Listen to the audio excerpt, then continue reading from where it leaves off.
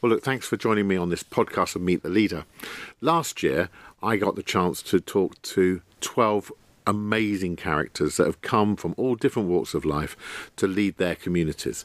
And I'm continuing to trumpet the work of leaders for the next year ahead. And brilliantly, I'm joined by Councillor Grace Williams, who is the leader of Waltham Forest in London and has been the leader since 2021. Grace, thank you for joining me.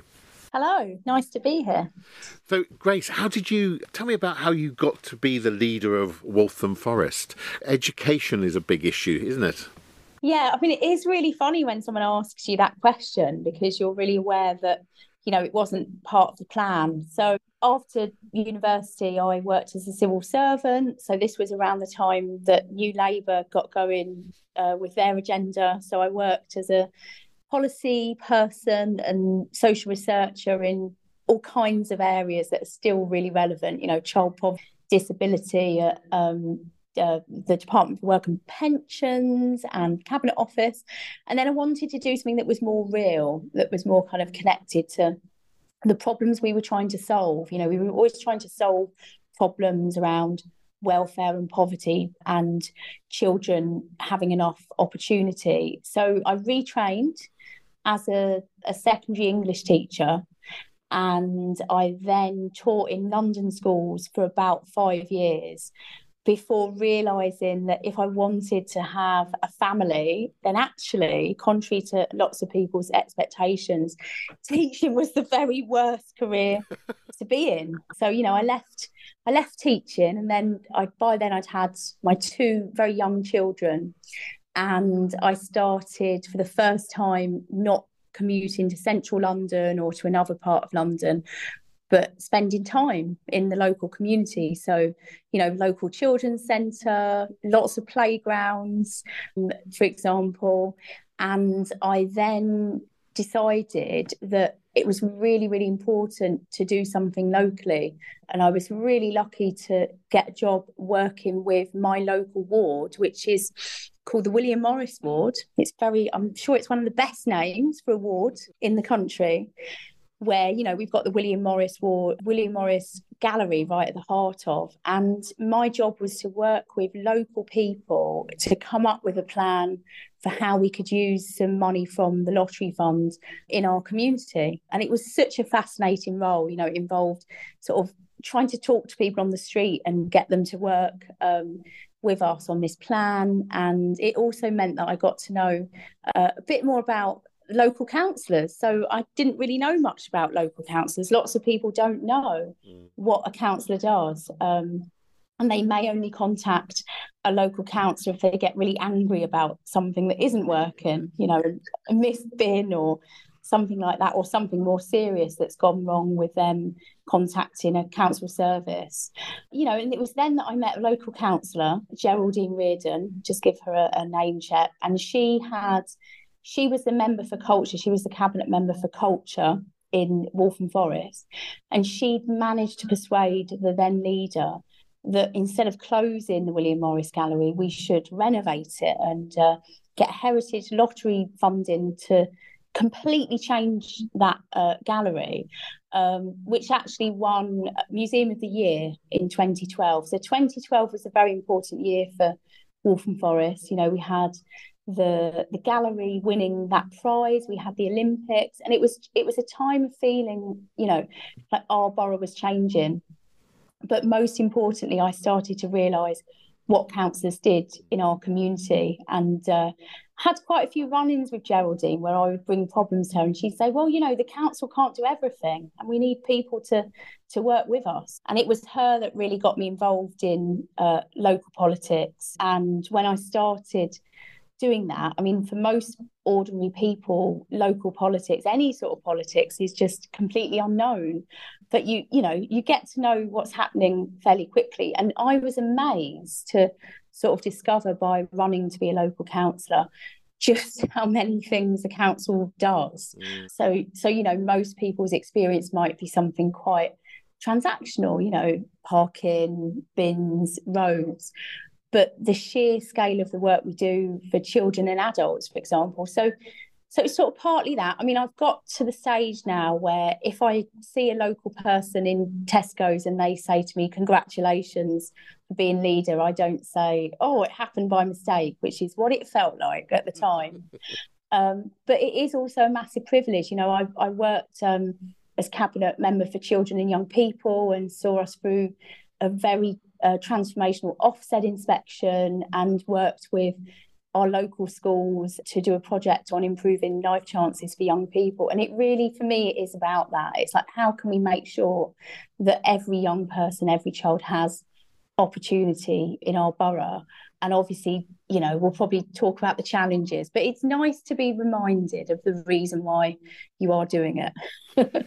And your story is fantastic. You know, if there hadn't been children in your life, and you had your focus moved from travelling into central London, but out to your community, the world of local government wouldn't have been put in front of you. So we have your children. Absolutely. Well, we have your children. Okay, I will thank them later.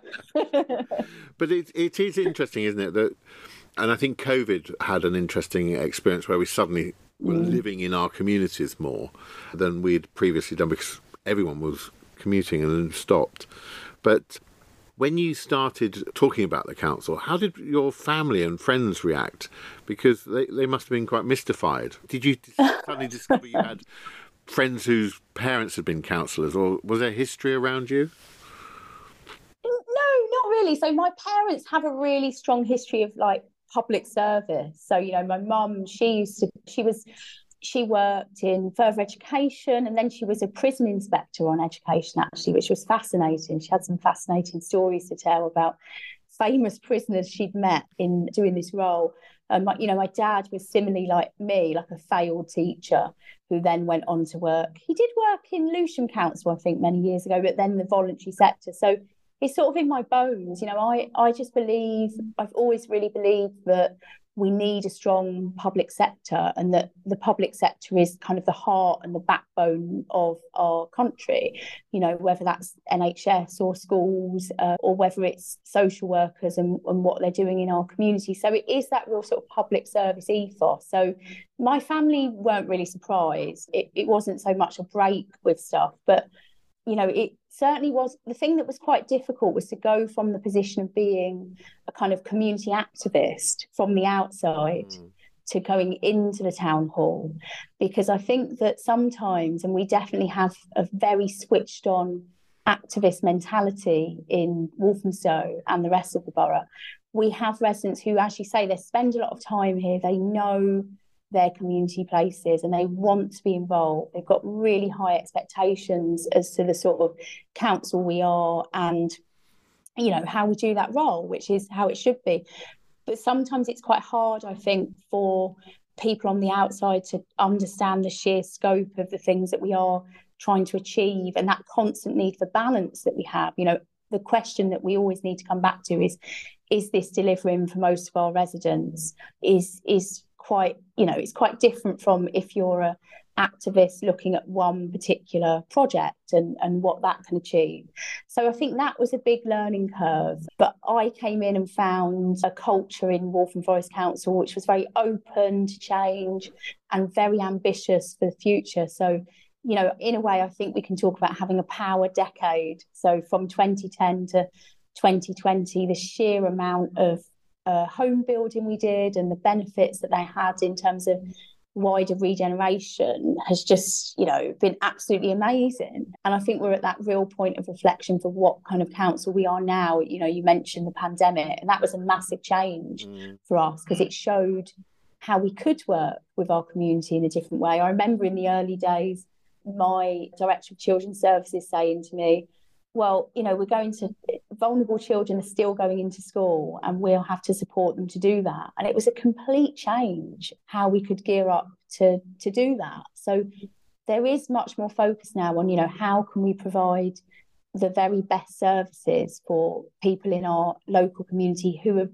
battling some of the toughest challenges we've probably ever faced, you know, in society. But, you know, it's interesting you talk about the sort of the decade of great achievement. And I absolutely see that. And, your own offices are part of that achievement of reconfiguration and landscaping, the changing of your... Absolutely. Um, Exactly. The challenges coming on is the world in which you're now trying to operate, because it seems from conversations that I've had that the pressures are relentless on the local authorities, and homelessness that you've done so much to eradicate through building more in Waltham as a whole new area of concern. Yeah, absolutely. So I think, the two important developments from 2010 to 2020 sort of for local authorities were, the change in economic landscape and the fact that, we were seeing sort of 40% cuts from central government. And also for London, I think this looked different outside London, a real period of home building.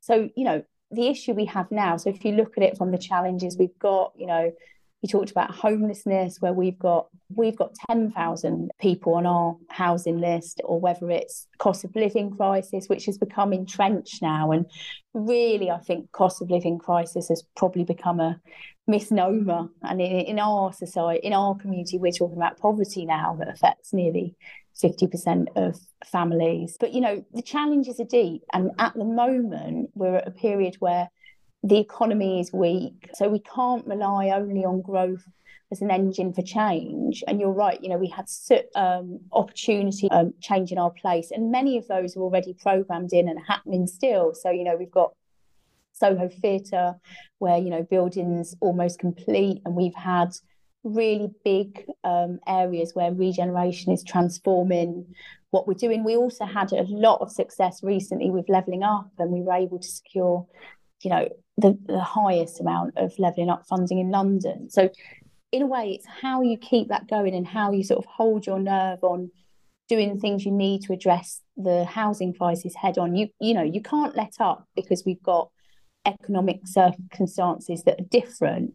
What we need to do is pick our projects. So we've been really concerned with how we can up the amount of social rent housing. So we've had our own housing delivery company, 60 Bricks, and we've pushed hard with the support of the Greater London Authority to really get that social rent rate up.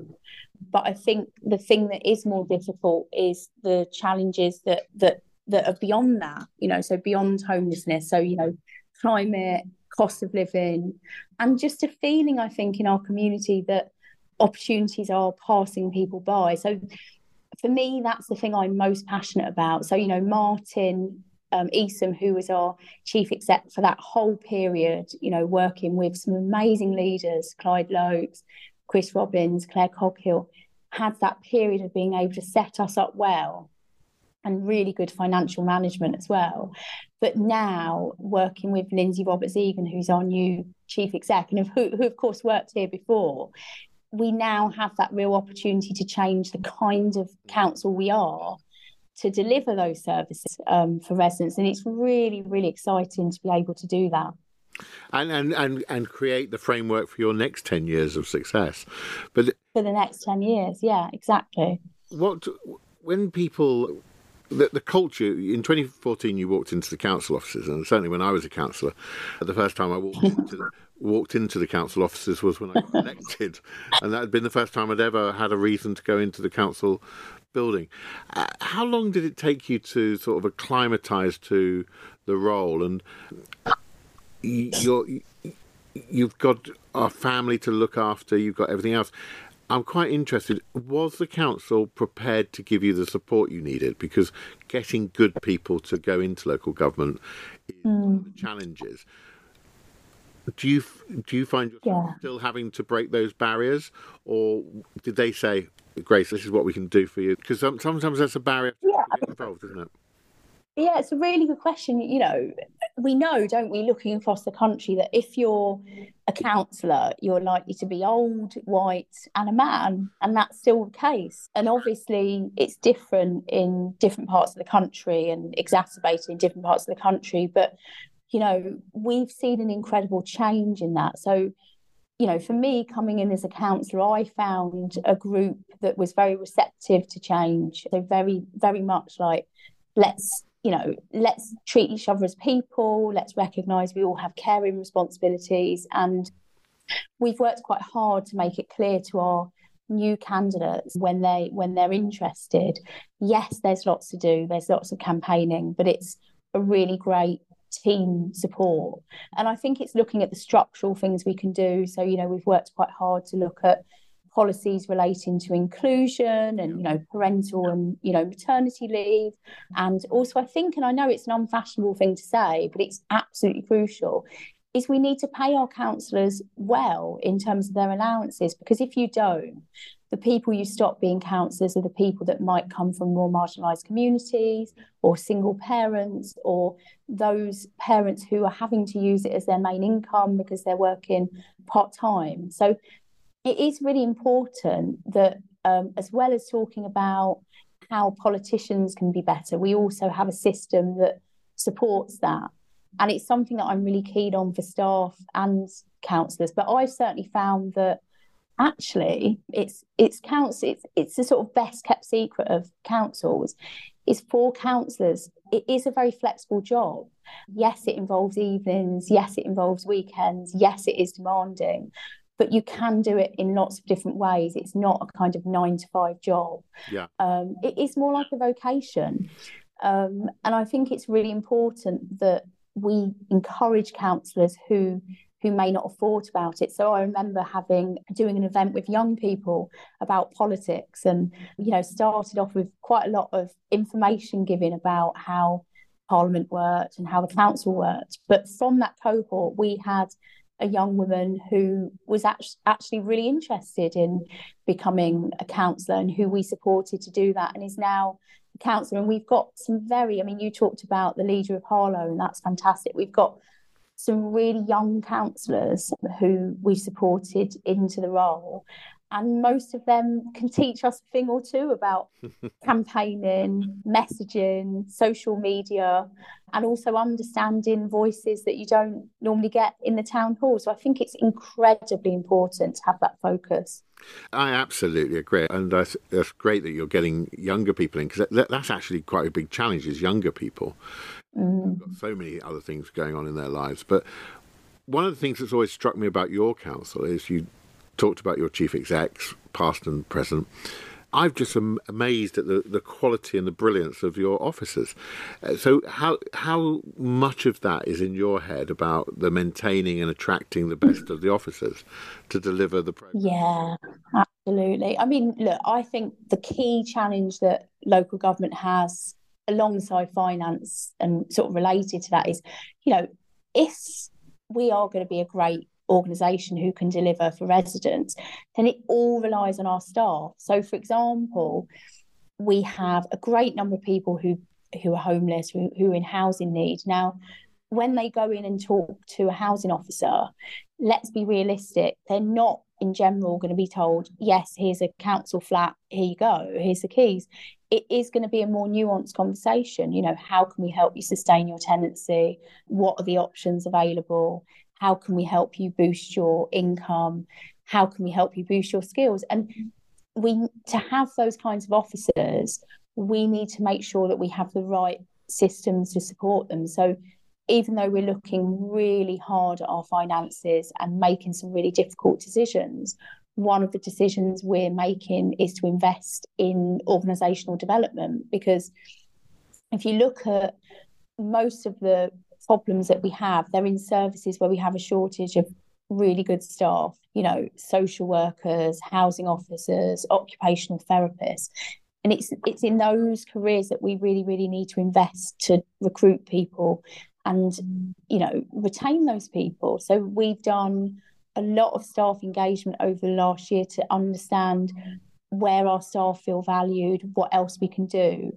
And actually, for me, because we're launching Mission Waltham Forest, which is a look at everything we do as an organisation, our staff will be producing that with us, because it's about asking, how can we create an organisation where staff can serve our residents and feel really supported? But I do think that we have an incredible number of staff that live in the borough. And I think the reason we have that is that we do have a lot of ambition around what we're trying to achieve, whether that's been the borough of culture or our agenda on climate and active travel. And people can see that and they want to be part of it. So it's kind of how you can get buy-in from staff and councillors emotionally as well as rationally, if that makes sense, or materially. It needs to be more than that. How long did it take you to become confident and authoritative in the way that you are now? Because that's a real transformation, isn't it? Well, it's nice of you to say that, but well, you do. Don't we all wake up every day and start from scratch? Really, yeah. I do really believe that the best leaders and the leaders that I find inspirational are those that accept that they're working with others to do things and that they're always learning, and that's what I try and do every day. And I guess the authority comes from I know that we've got the right team of people and we're doing the right thing, so it comes from working with others and feeling like really it's very simple in that I want to make sure things change for the better for people that live here, and that's my number one thing. And I think that if you can stay focused on that beyond, as you said, the massive pressures, it helps you to make the right decisions. Do Grace, we could talk and talk for hours. What is brilliant is I think that you have started my year off with another perfect example of an amazing personality who's found themselves in local government and gives up more time than we probably deserve of you. So I hope that you're... Thank you. And thank you for sharing your thoughts, because I think the last few comments were just fantastic. Leadership is about having confidence about the people around you and giving them the opportunity. And I think that's exactly what I see in Waltham Forest whenever I deal with your officers and your colleagues. So thank you for joining me on Meet the Leader. Thank you. It's been an absolutely fascinating conversation. It's massively appreciated. You're welcome, and thank you.